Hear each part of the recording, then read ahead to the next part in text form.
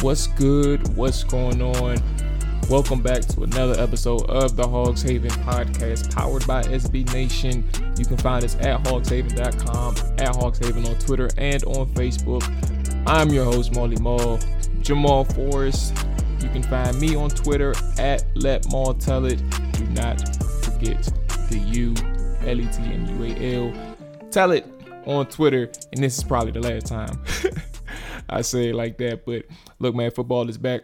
We had Commanders football yesterday. The Washington Commanders took on the Carolina Panthers, and they lost. The Washington Commanders did in the first preseason game, which is perfectly fine.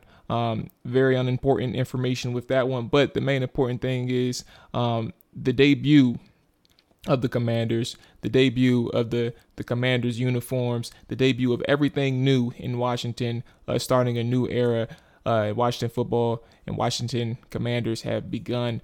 Look, man, it was exciting just to overall see football again, man. Football for your favorite team, or football for the team that you cover, or football at the team, that sparks your interest the most, whichever way, you're leaning on this side of things. But, it was very interesting and very entertaining, a very entertaining game for a variety of reasons.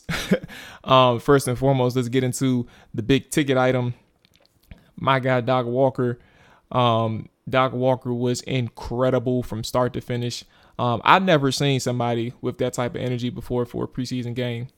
Like, we've seen Doc Walker before. We've seen him in or heard him in the radio booth, and that energy is always translated well from audio to emotion. Hearing the game and understanding that Doc is ready to, like, he's gonna get you ready to run through a brick wall, and hearing him and seeing how this unfolded from a booth standpoint, from a color standpoint.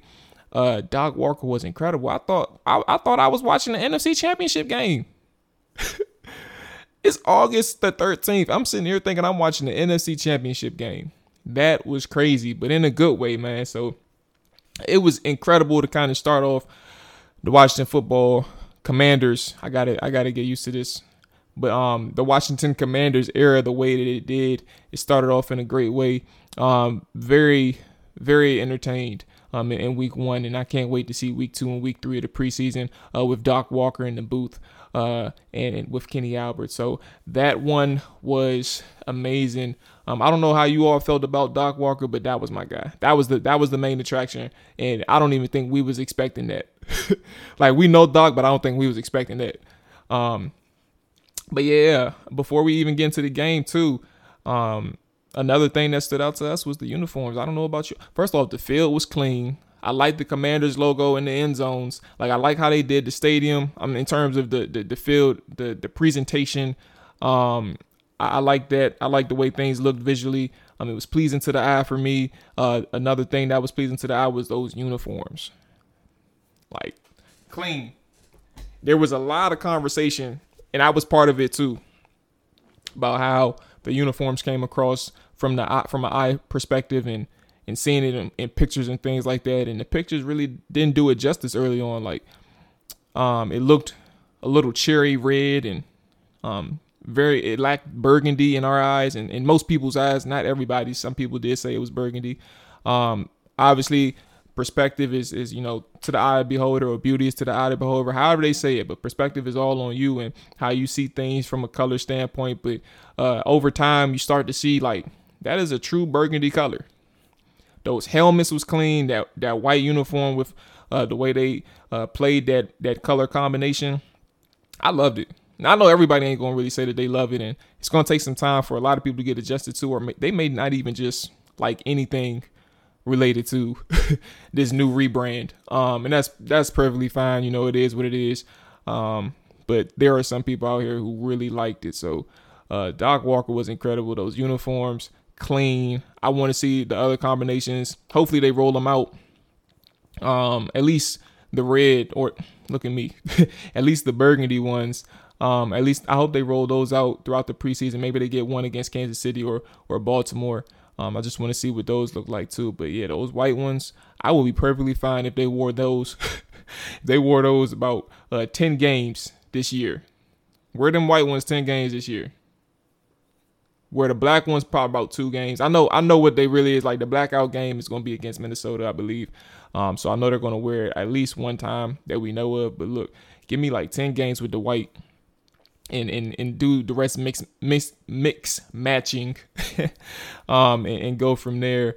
But look, man, those uniforms are clean again. Doc Walker was good, but we're here to talk some football. And I think the biggest thing for all of us is that when football is here, it drowns out everything else for the short term with this football team. Regardless of what issues you have with off the field stuff or Dan Snyder or, eventually we'll talk about the Jason Wright incident with the reporter and the reporter incident altogether. And for those who don't know, again, we'll touch on it, but today is all about football. This episode is all about football. So, regardless of, what your issues is with the team, if you are a fan of football, if you are a fan of the Commanders and you want to see them win, you're invested in days like yesterday, which is 3 hours of sitting in front of your TV or sitting in front of your laptop watching some football. So, let's go ahead and talk about the winners and losers of the first ever Commanders football game.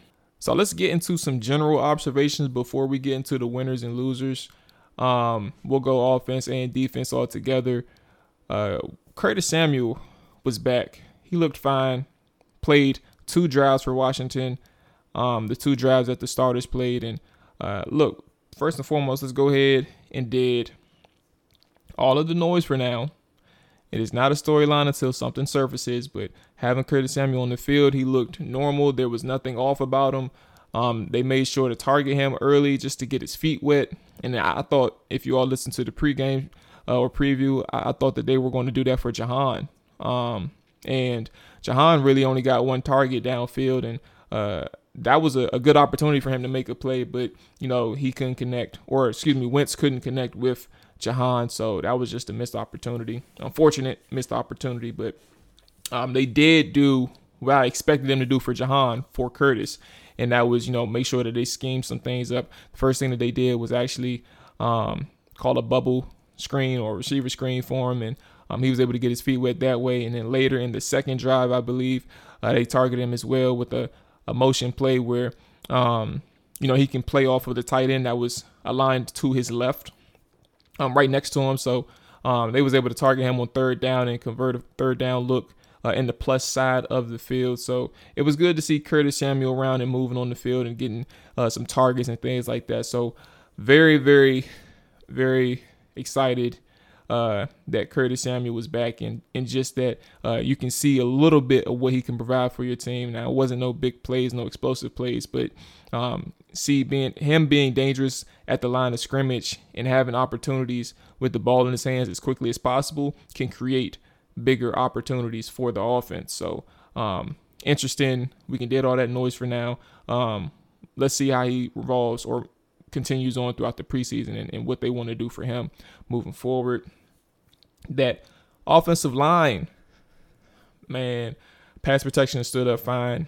It was very good throughout the first 2 drives, and it was actually pretty good altogether until late in the 4th quarter when Sam Howell took over, and that had a lot to do with, who was in there. And, it is what it is, but even still, that starting offensive line was really good. I think Cosmi held up well in his one-on-ones. If you all remember, that was one of the people that I mentioned. I just wanted to see what he looked like. Cosmi held his own throughout the entire game that he played, I guess. So good to see that. And hopefully we can see some extended opportunities as the weeks move along and as the starters play a little bit more time. I don't know how they're going to do the second or third game, like which one is going to be their dress rehearsal type of thing. But definitely interested in seeing how this unfolds. But yeah, he looked really good, and I like the fact he played up against. I think he had an edge rusher and an interior defensive lineman that he played up against. Obviously, he had 1 rep against Matt Ioannidis where he stuffed and thwarted Ioannidis' rush attempt. He really stalemated him. He couldn't really do anything. Ioannidis couldn't. It was good to see how he reacted against a couple of different pass rush types. So that was really good. Armani Rogers, a guy that I mentioned as well, he looked good in his first ever game as a tight end. Like, Remember, he was a converted quarterback out of Ohio University. And for a guy who never played tight end before, he's had plenty of reps in practice and training camps and off-season practices. This is his first ever game as a tight end. And he looked good. Caught the ball well, natural hands. And to be honest with you all, we all find our preseason darlings and things like that, but Armani has something there that I don't think has been unlocked yet. And I don't know to what level he can be good, like to what degree he'll stand out, but he has something there, and I think Washington needs to feed him this offseason. This preseason. I don't know if you all noticed, but Sammis Reyes was dressed yesterday, but he did not play. And I'm not sitting here going to draw conclusions based on Armani's time, but Armani and Curtis Hodges played a lot. Sammis Reyes, I don't think, played at all.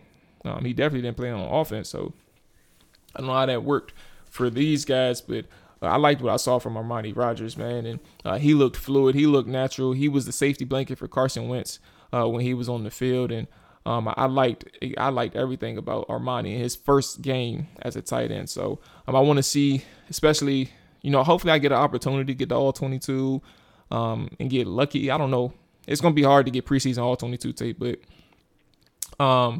just having that opportunity to see like how Armani runs his routes. Like on the play that Curtis Samuel caught that third down on the second drive, that third and 8, I believe, or something, or maybe 3rd and 2 or something.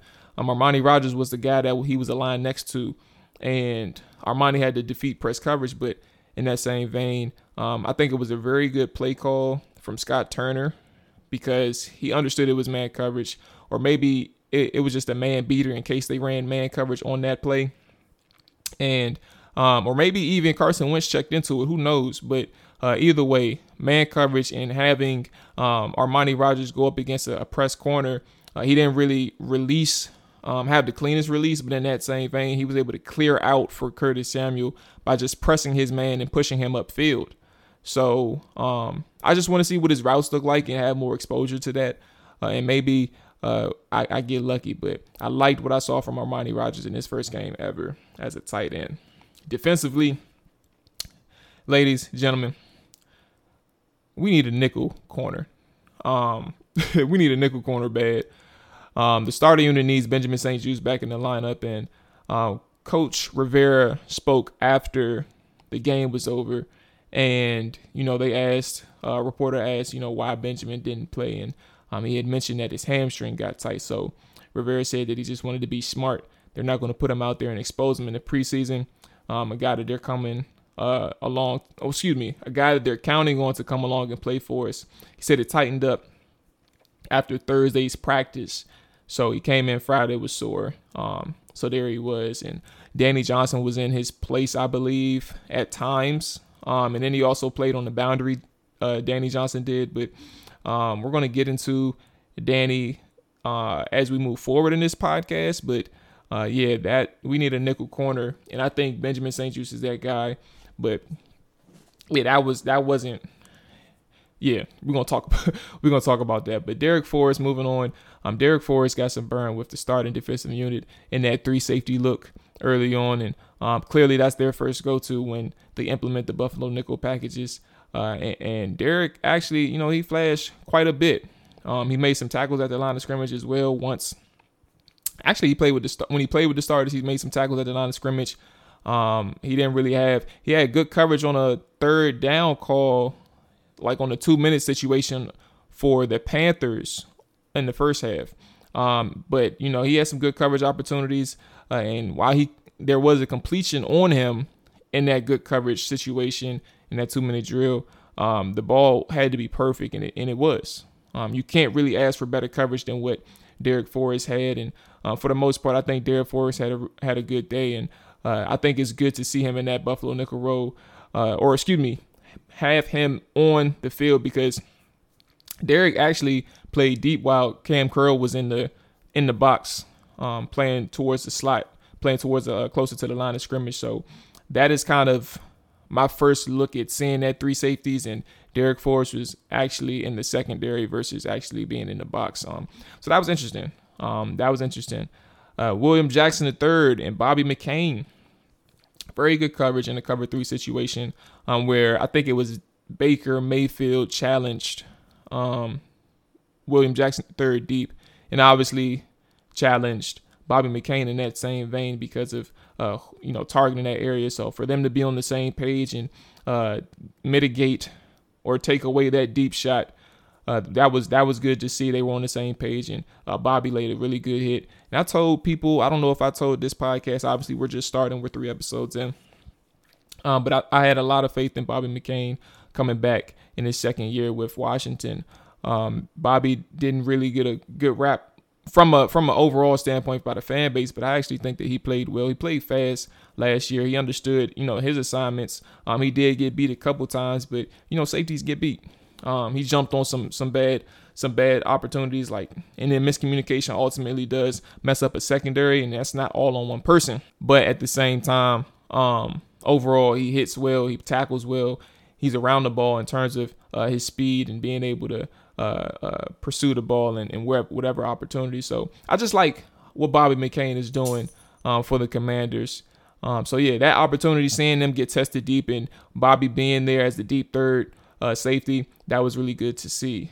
Jamin Davis, up and down performance, but mostly it wasn't like negative. I actually had good opportunities and one bad opportunity where he missed a tackle on Baker Mayfield early on. I think it was actually their first drive when Baker scrambled out of the pocket and alluded to the right side, and Jamin peeled off of his man to try and make a play on Baker Mayfield and just flat out missed the tackle.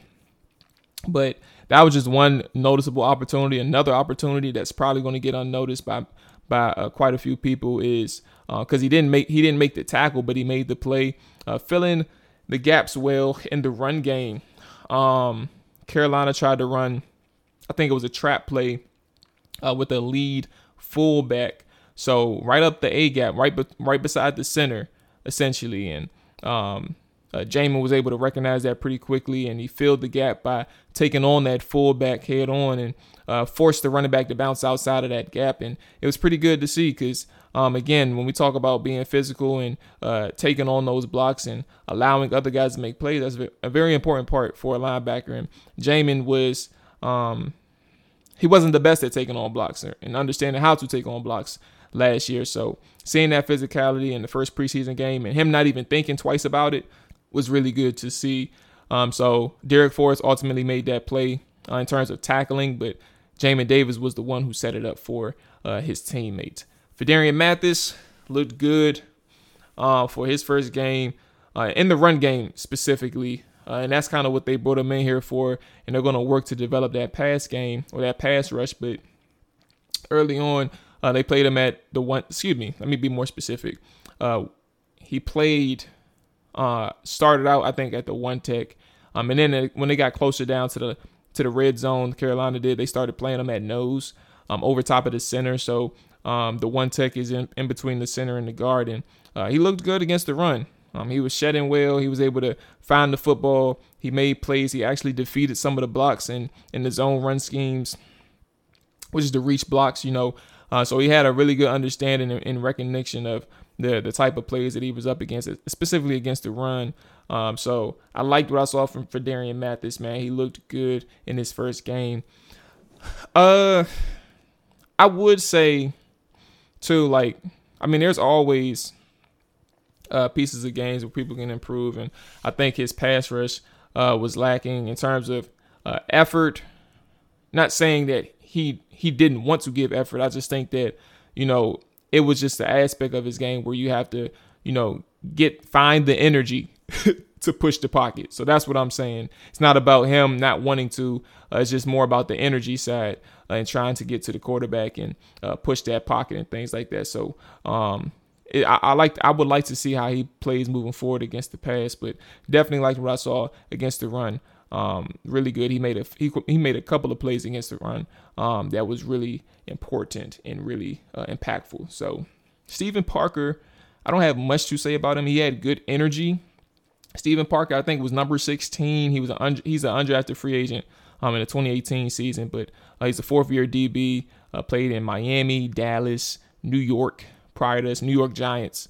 So he was actually in our division. That's probably why the coaches understood him, or excuse me, why the coaches have him on this roster. They probably have some familiarity with Steven Parker. But fourth-year DB, man, he came across the screen several times in the second half. So that was actually pretty good to see from, for us at least, an unknown guy. So, we'll see about Steven, but we'll cross that bridge when we get there. He's just on my radar right now. It's nothing in particular about Steven that says he's going to make this roster just yet. Percy Butler. A lot of people are looking at this guy as the potential free safety that we all need. And Percy Butler did play majority post in terms of being the free safety. He played there a majority of the time.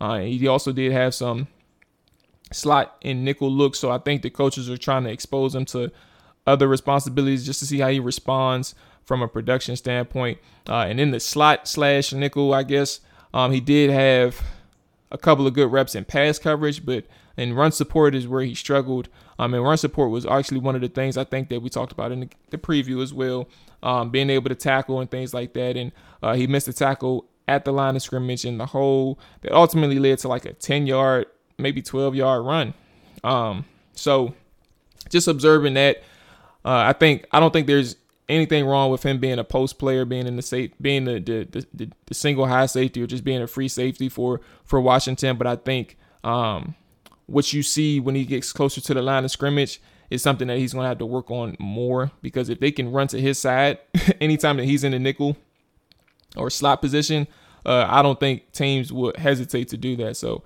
I like to see more games, obviously, with him in that slot nickel, and maybe see if that was just an unfortunate play. But I did see that in his tape where he was at Louisiana Lafayette. So that'll be something interesting to see moving forward. But overall, Percy Butler was okay in coverage. Nothing spectacular, but he was just there in a good way. But I like to see some more things in terms of run support if he's going to play closer to the line of scrimmage. And then, outside of the game itself, man, general observations, Chase Young, man. I don't know if you all noticed this, but I surely did. But he was everyone's biggest cheerleader. In a good way. It's not to mock him. He was there in everybody's ear after they made big plays, whenever they went to the sideline, hyping him up. I know when Brian Robinson got in the game and they put him on the side, I think after one big play, they took him out probably a couple plays, I believe, in favor of Jonathan Williams as his sub. And when he went to the sideline, Chase Young was right there. He made sure to walk over there and find Brian Robinson, man. And that was really good to see, just Chase Young's energetic self. It's never changed. He was like that as a rookie, and I think that's his mentality. That's always been his mentality when he's on the sideline. So to see him geeked up for everybody out there that was contributing to the day, that was really good. And with that being said, let's go ahead and get into our winners and losers of the very first Commanders football game. All right, so first up, we have Carson Wentz as a winner. Carson Wentz, man, he didn't have a bad game. He had a safe game, a very smooth game. Overall, what was his numbers? Carson went 10 of 13, 74 yards. Again, very, very bland, but it is what it is, right? 74 yards, 5.7 yards per carry. 7.5. Let me go ahead and start this whole thing over because I just butchered it. Carson Wentz went 10 of 13, 74 yards, 5.7 yards attempt, 89 quarterback rating. I think his biggest thing that you all notice is he was finding that check, his safety valve in a sense. Armani Rogers was that guy. Again, when we talked about Armani earlier, his hands and being available for the quarterback, that was timely, but it was also impressive just to see that for his first game. But back to Carson, he did take his deep shots. He challenged a couple cornerbacks. He challenged, I don't know who the guy was that was checking Terry on a couple plays. Terry drew a holding call on him one time, and then I think the very next play, Carson took a shot deep to this guy. I think Terry ran a double move like a sluggo, which is a slant and go for those who don't know. They just call it sluggo. He beat him initially, but ball was underthrown by Carson Wentz. But ultimately, he took that deep shot just to, obviously challenge the defense and just say F it and throw it and see what happens. But he took that shot downfield. But ultimately, he led a lot of his targets came to the tight ends, and he targeted Curtis Samuel a couple of times, but ultimately found his guys. He took the proper reads and took the proper decisions and made the best out of the situations when he was on the field throwing the football. Looked comfortable in the pocket for the most part too. So yeah, that was pretty good to see from Carson Wentz, man. And a C+ game, a B- game in the short opportunity that he had. I wouldn't say anything more than that. But yeah, next up, winners. Brian Robinson. Look, the Brian Robinson drive may establish himself as the lead back for Washington. When Antonio Gibson fumbled in the second drive, Brian Robinson came back in and was the lead guy on that drive. He had 8 touches on a 14-play drive. He had 8 touches. So, both in the screen game, in the pass game, I think he had 3 catches, and I think he had 5 carries. Obviously, the last touch that he had was the touchdown at the goal line. So, very good to see from Brian Robinson. Like, the division was there, his quickness, his balance, man. He's a very strong back end. Some of those carries, it was one particular carry where he actually got tackled in the backfield, but his legs never stopped moving. And on a 2nd and 7, I believe, he put Washington in a situation where it went from possibly like a 3rd and 9 or 3rd and 8 to a 3rd and 4, 3rd and 3 that Washington ultimately converted because they scored on that drive. So Brian Robinson, man, was seeing the field well and breaking tackles, man, in the screen game in the open field. And it was good to see from a running back who was as big as him. Like, not saying that he's slow or anything, but when you see that 6'1" guy that's running that 4.5, I believe, or something, and moving that well, that effective, that's an encouraging sight to see from your 3rd round back. And we'll see moving forward. I did exaggerate. Like, I don't know if he's going to be the lead back for Washington, but I think if you have an outing like he did yesterday, where it's continuous or it's consistent, because you're averaging Brian Robinson, you're averaging 4.3 yards a carry. He went 6 for 26 in his debut and a touchdown. So if you're averaging that 4.3 yards per carry, man, that is an encouraging sight, and it can be even better, with more exposure. So it could be worse too, but I don't think a natural running back who's with that talent division that he has, the quickness that he has, I don't think that Robinson is somewhat who's going to be a guy who's struggling to transition to the NFL. So I'm interested in seeing Brian Robinson moving forward. That storyline is going to continue to grow, especially if you have a guy in Antonio Gibson who can't take hold of the football and possess it and keep this team out of inopportune or unfortunate positions because of his turnovers and his looseness with the football. So we'll get to Antonio Gibson, obviously, but that is Brian Robinson. He is a winner. Next up, Dax Milne. Dax Milne was on punt return. He played a lot with Sam Howell in the second half. Dax got a lot of looks, or got a couple looks. He got 3 looks. I exaggerated again, but he did get enough looks to where you kind of got exposed to who he was, because you didn't see too many opportunities last year with Dax Milne, but you saw his acceleration on the play. I think Sam Howell connected with him in the second half, and he had like a 23-yard reception, but a lot of that was yak yards, yards after catch. And you saw where his acceleration was. He accelerated really quickly, got upfield, had a little bit of natural vision, man, to find that open space in the middle of the field and get those yards. So I like what I saw from Dax Milne in his debut, or his Commanders debut. He was Washington football team guy, but in his Commanders debut, I liked what I saw from Dax Milne. And then we have the guy on offense. I have one defensive player, but the guy was Sam Howell. And I'll tell you why Sam Howell performance was important for Washington and important for Howell himself. He made a very good impression his first game. He seemed comfortable. He took his shots when he needed to. He made plays with his legs when he needed to. Dropped a beauty on the sideline to Kelvin Harmon downfield, and unfortunately that Kelvin dropped it. I don't think he expected the ball to go through the defender's hands, in which it did. The defender didn't even touch it, so it went straight to Kelvin, and he ultimately dropped it.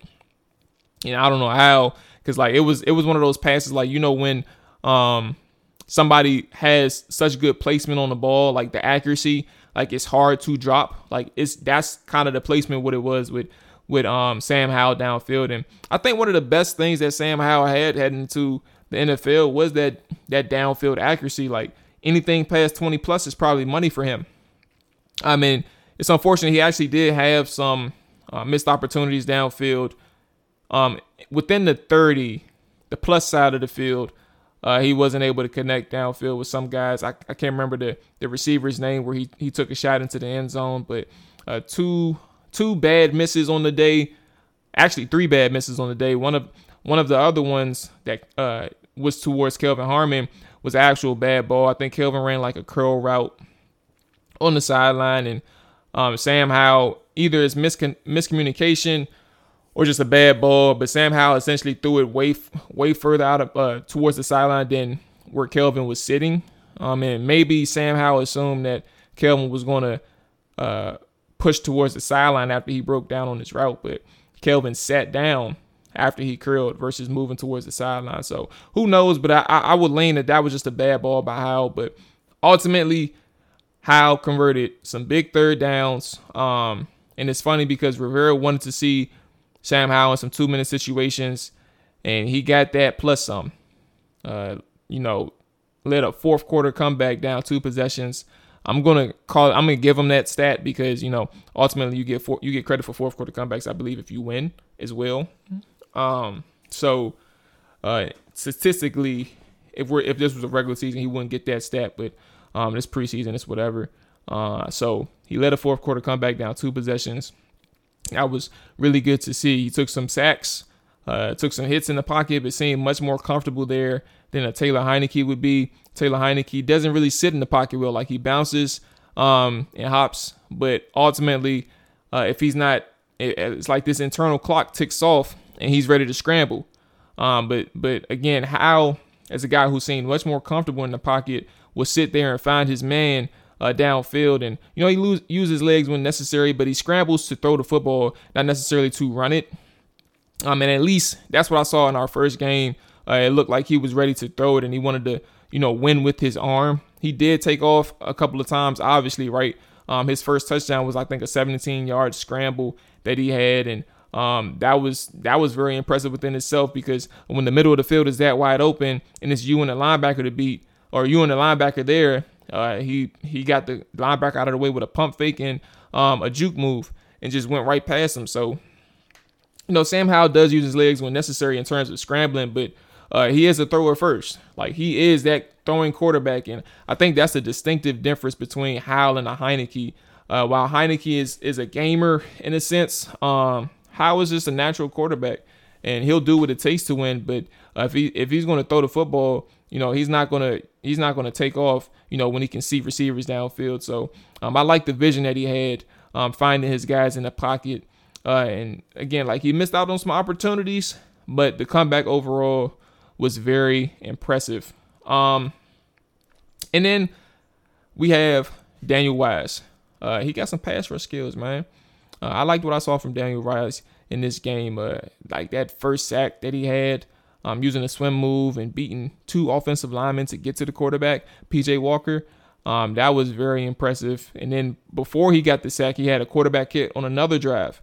And that was really good. So I like the pressure that he put on the quarterback. I think he had 2 pressures overall. Very impressive. He's shown that he can be in interior defensive line depth, playing at the one technique. again, that's between the center and guard. I like that. And, Washington was really looking for, because when you lose a Tim Settle and you lose him at Ioannidis, that interior line help is going to be essential. And somebody has to step up or they're going to look for outside help. So to see Daniel Wise in that situation and being a pass rusher too, being able to win, that is going to be, and he won against starters too, by the way. Like, he was playing with the starters today or yesterday, excuse me. So it's something to keep an eye on when I say that he may be able to be a situational pass rusher over Daron Payne. I'm not going to sit here and say that right now off of one game, but because of the fact that he was in the game with the starters and they wanted to see what he looked like as an interior rusher, and he provided that pressure for Washington and Jack Del Rio's defense. It's something to keep an eye on because, again, I told you all last week or last episode, pass rush from the defensive line is something I wanted to see, and Payne does one with quickness. He's able to, slice and get into the backfield at times and create that pressure, but it's not necessarily due to the skills that I just alluded to with Daniel Wise. Like, he used a swim move. He had hand usage that was consistent in the reps that I saw. So I just think that if Wise can provide more, this is something to look into moving forward. He may be a situational pass rusher for the interior defensive line moving forward. And then have Payne and John Allen and Fedarian Mathis. They'll probably be in a majority on the run plays and things like that. So something to see moving forward. But next up, let's go ahead and get into the losers of the day. And I think we should start off with the guy, everybody's guy, Antonio Gibson.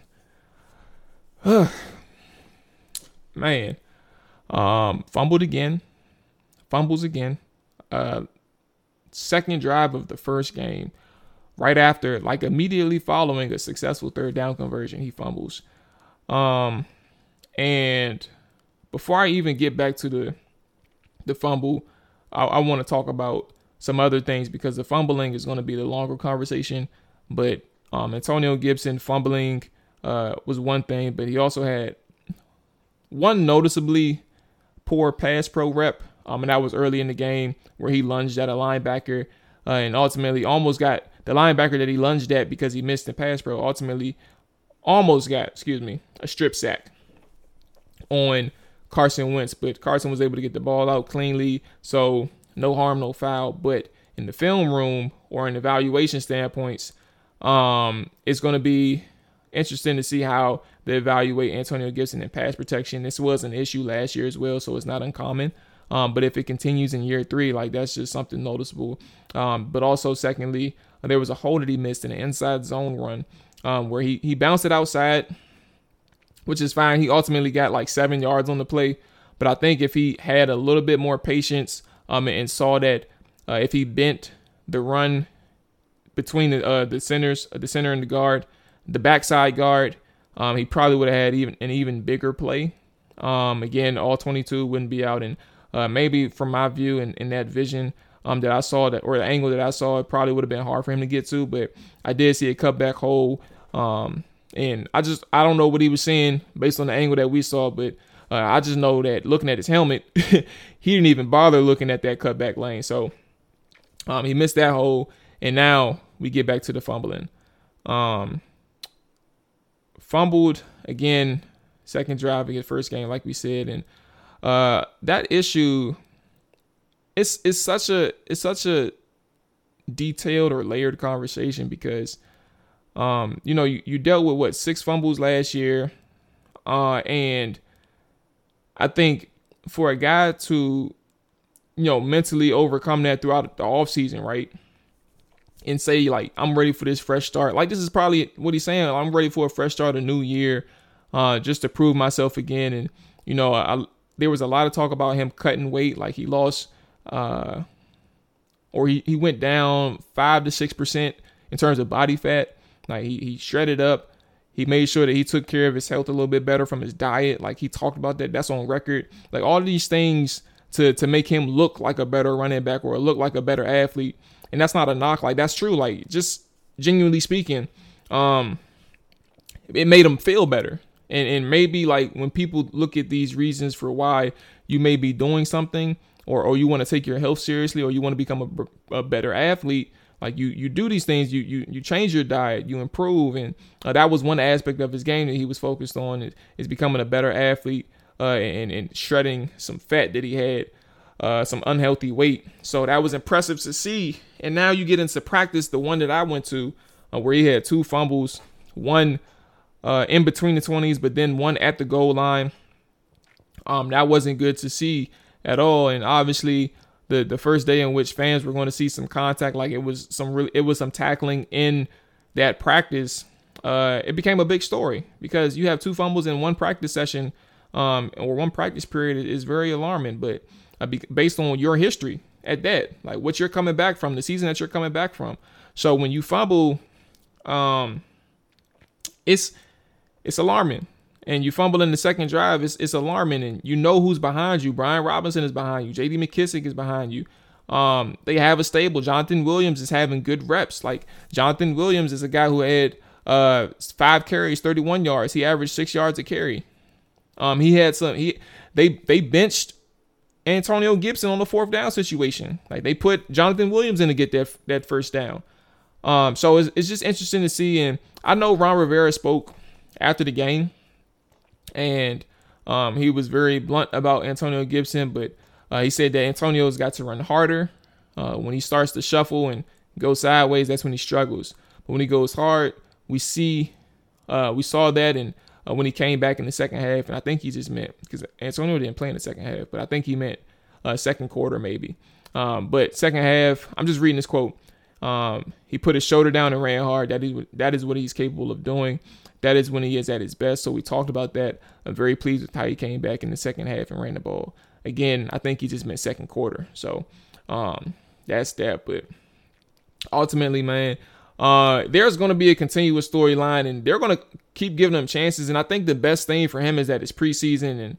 And but the worst thing for him is that, this narrative that he has, and if he continues to fumble, isn't going to be something that is talent only can take you so far, or athletic ability, excuse me. Like, people can see the athletic profile that he has and why he can be a playmaker, but playmaking potential is one thing. Like, when is that potential going to come, or potential is going to come to fruition?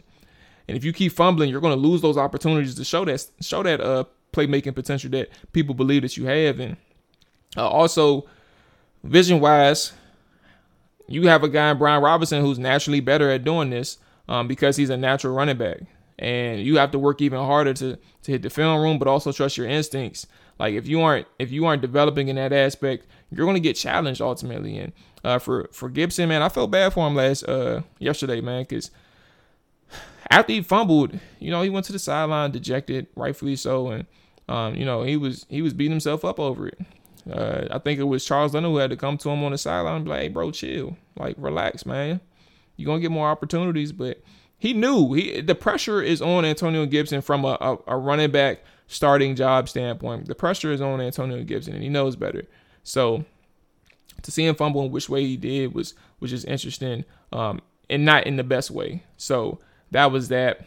Second person I have in the losers category is Danny Johnson. We talked about the nickel's position, and we know that Benjamin St-Juste was out due to a hamstring, but Danny Johnson was playing there for the most part with the starters. And he was one of the sole reasons for a key conversion, key 3rd down and 8 or 3rd and long situation. I think it was a cover 1 situation, and Danny Johnson allowed the receiver to, win against the leverage that he was playing against. And, oftentimes you don't want defenders or receivers, to cross your face when you're taking away one side.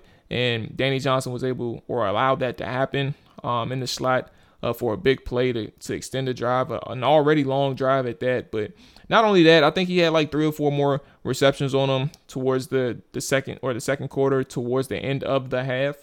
So for Danny Johnson, and understanding, his situation, there's guys behind him that's ready to take his spot. Danny Johnson is just a guy. And for Danny Johnson, I think that we understand that he's been here for like 4 or 5 years. But when you have a guy in Christian Holmes, the rookie, that's, trying to make a name for himself, they're going to start testing him out in positions that you play. Like yesterday, they played Christian Holmes, I think, on the boundary for the most part.